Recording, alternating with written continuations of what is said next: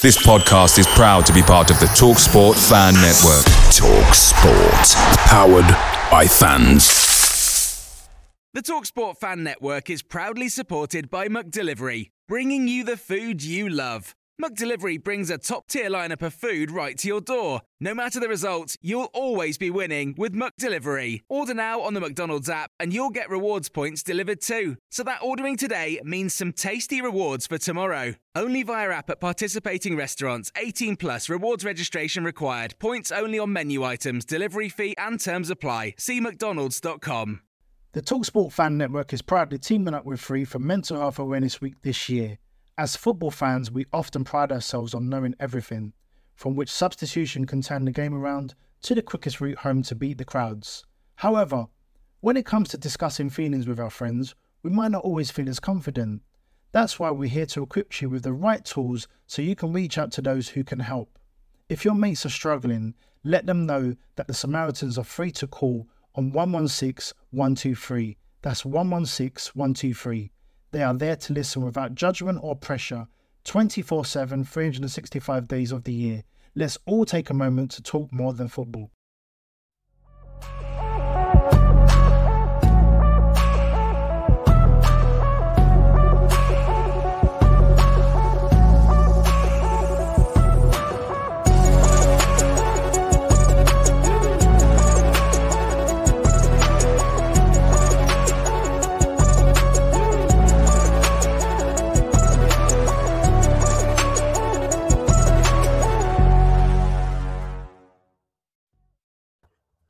Welcome back to the channel and welcome back to another edition of the Spurs Chat podcast. I'm absolutely delighted to bring back Ben JACOBS, of course, with CBS Sports. Ben, how are you? Very well, very busy, almost 24 hours to go, and then we can all rest and clubs will know where they stand. Absolutely. Well, we've got very limited time. We've got a lot to cover, so I'm going to get straight into it. Pedro Porro, what is the latest on the Pedro Porro situation? Because, of course, all of us Spurs fans, especially after Saturday when Fabrizio Romano gave us the here we go, we all thought that this was done. The player didn't train today. Ben, what is the latest?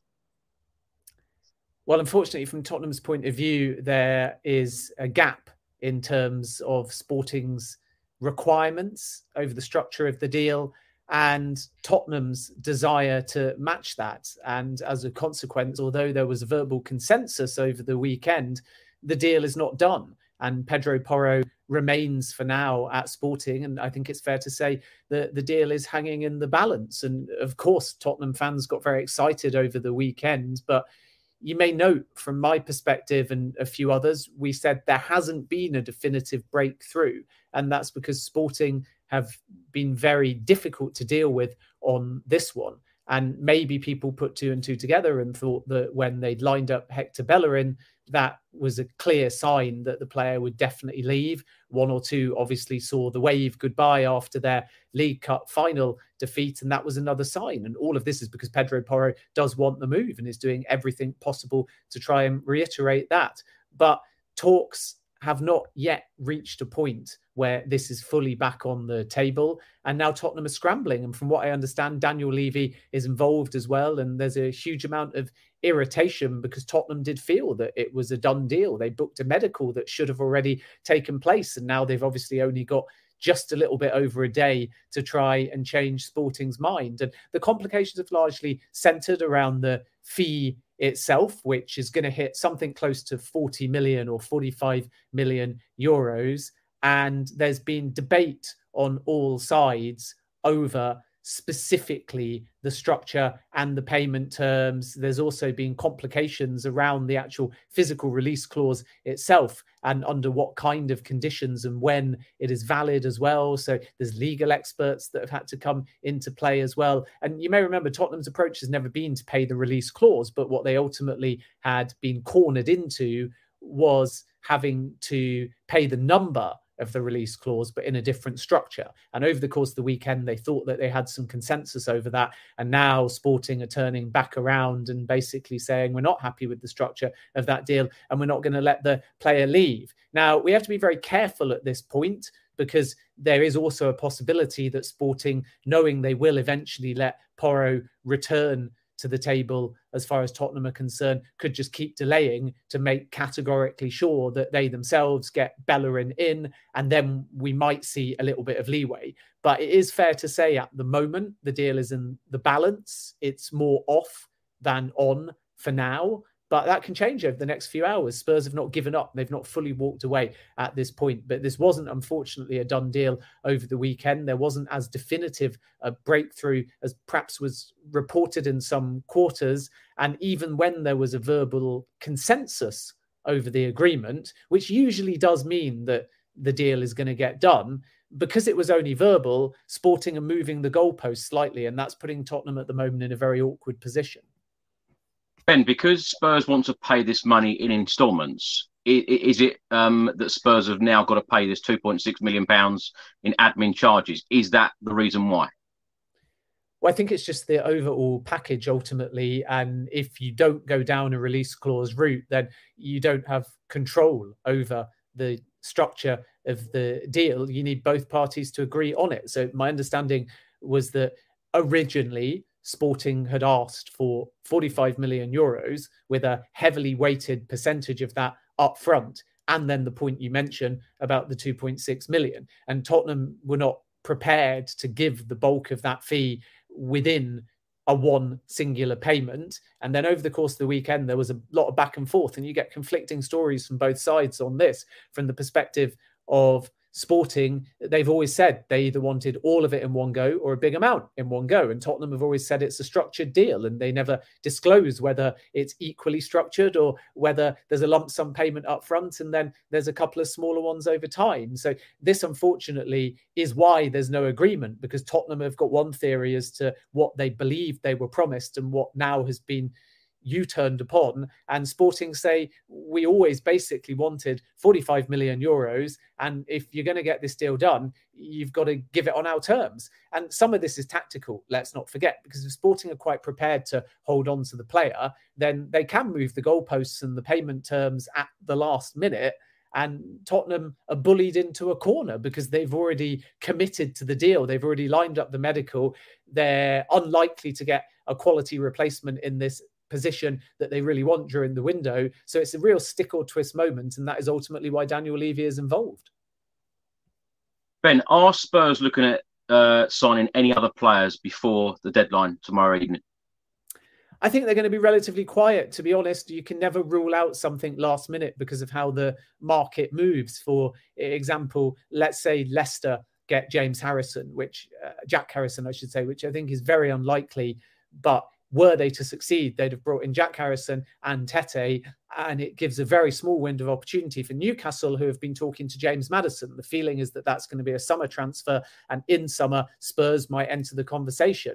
But this is what I mean about movement of the market. If you did get a scenario where Newcastle audaciously try their luck, then suddenly Tottenham are forced to show their hand in January, which is not something that they're currently planning. So that's one type of movement to look out for. I think we're going to get a lot of movement in midfield as well. If Chelsea sign Enzo Fernandez, it puts Conor Gallagher on the market. We know that John Joe Shelvey is quite likely to go to Nottingham Forest. We know that Newcastle are looking for a midfielder. We know that Yuri Tielemans is the type of player that might be available as well. Someone could try their luck. Manchester United, unlikely, because I think that their window is done. Newcastle an admirer. We know Arsenal's interest is long-standing as well. So if more than one club enters that type of race, then suddenly Spurs have got some decisions to make over various targets. And one of those areas where we know that Tottenham would still ideally add is potentially in that creative-minded style player, whether they're a wide player,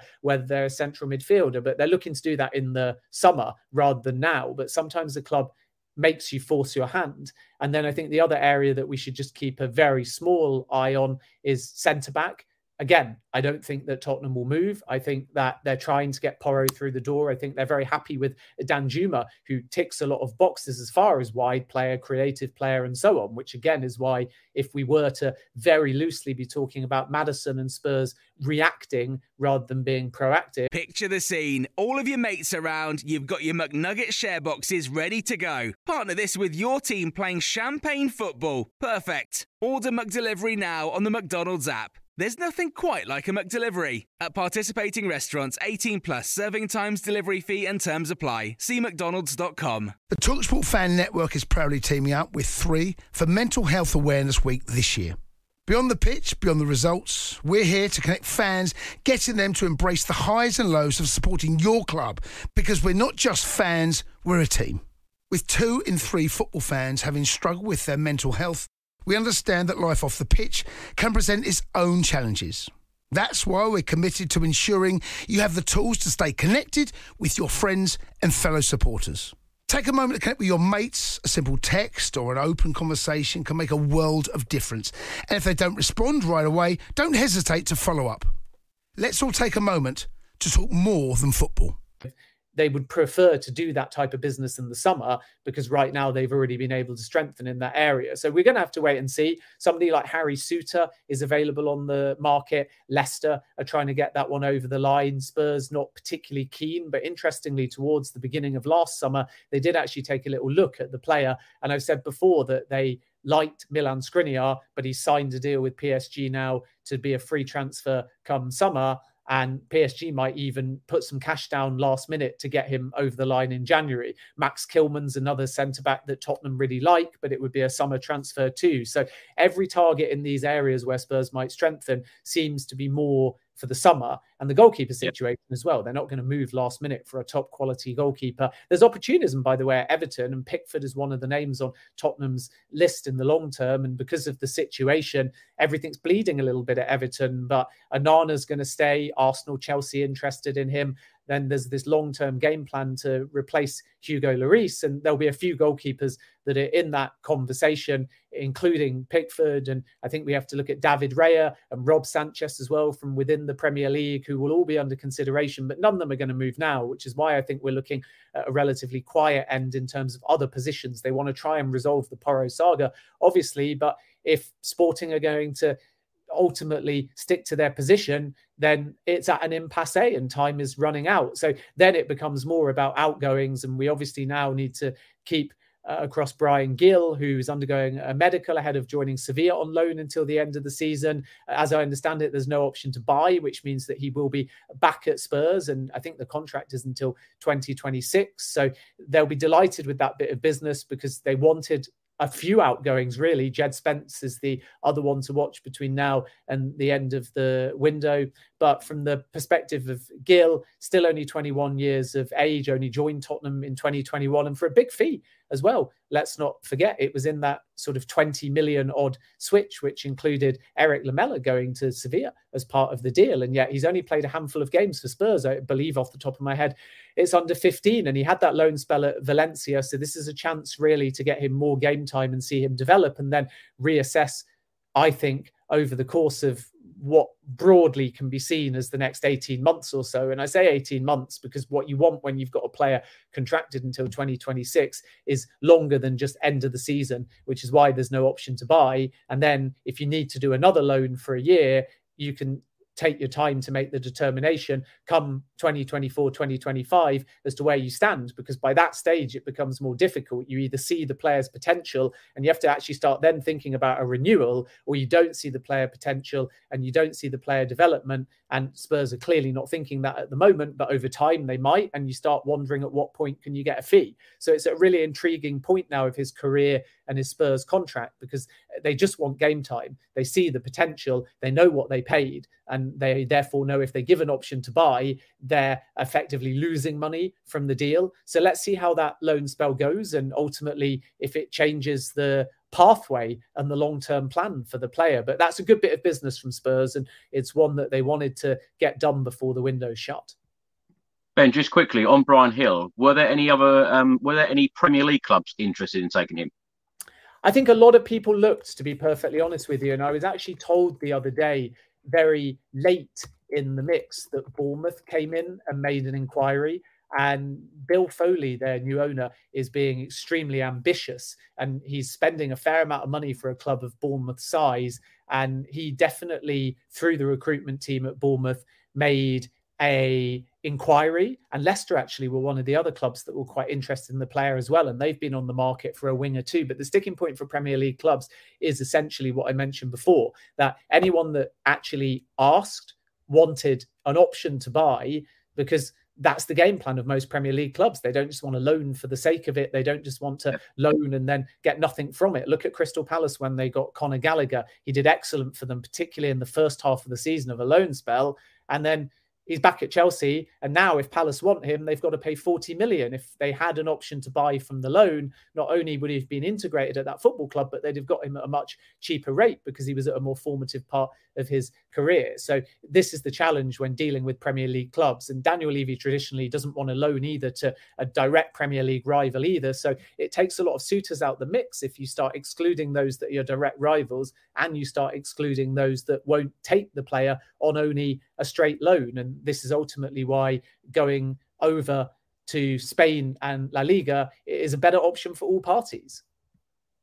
Ben, two last questions for you. An update on the Antonio Conte contract, and if you can give us an update on the Qatar Sports Investments meeting with Daniel Levy. Of course, you were the one that broke the news a couple of weeks ago. Yeah, Antonio Conte is, again, committed to the Spurs project. I've said this many times. I know there were reports out there that he'd somehow definitely leave.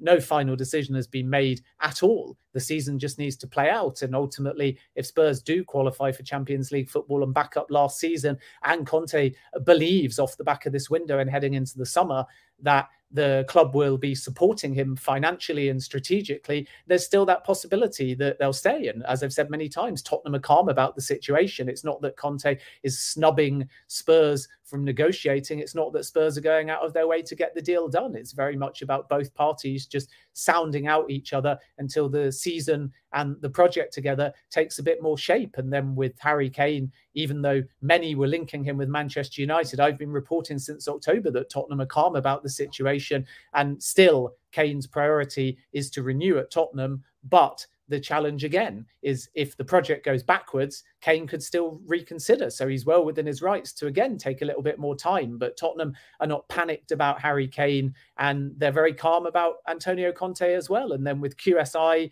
the exploratory talks are still there, and it could be a stake of up to 15%. It's very early stages, but QSI, contrary to some reports, are not talking to Liverpool. They're not talking to Manchester United, and Tottenham therefore have an advantage because they have a relationship between Nasser Al-Khelaifi and Daniel Levy. And if Daniel Levy is to lead on selling a minority stake and getting value, and with QSI very keen post-World Cup to invest in the Premier League, it might well be a partnership that suits both Levy because he'll still have the control, and also QSI. And that's maybe the thing that people don't get within the context of all of this, that QSI are not necessarily like the City Group. They're not looking to come in and influence Spurs on a day-to-day, even though they do that, of course, at PSG. But because they've got PSG, it's an investment. So it suits the type of group that Daniel Levy and Tottenham could entertain.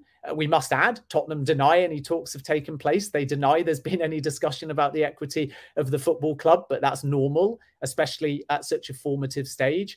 But ultimately, Daniel Levy is talking to at least one other suitor in America, as I understand it. And that tells you that there's a willingness to find the right strategic type of investor. But we're going to have to wait and see. It's very early stages, which is why the club are denying it. And if anything does come to the fore, I would expect it to be somewhere towards the end of the season before perhaps more concrete talks start to emerge, because these kind of things take time. So keep an eye on it. It's not like they met and said, we're not interested. It's not like they met and said, that's that. Let's just let it sit. They met, and there'll be follow-ups. And over the course of probably the next 2 months, we should know a little bit more as to whether anything is likely to progress.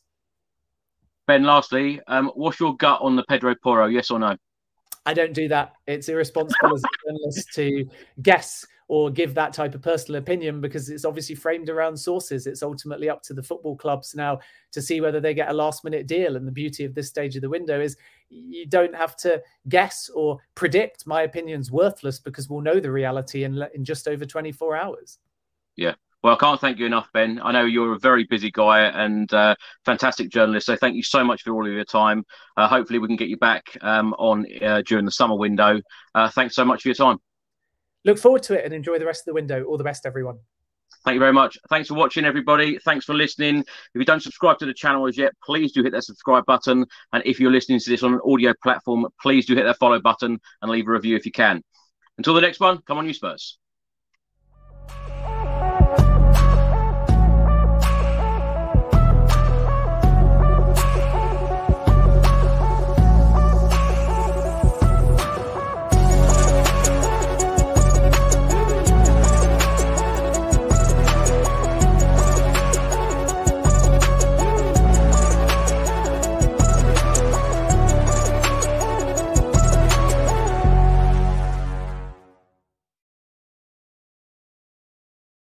The TalkSport Fan Network is proudly teaming up with Free for Mental Health Awareness Week this year.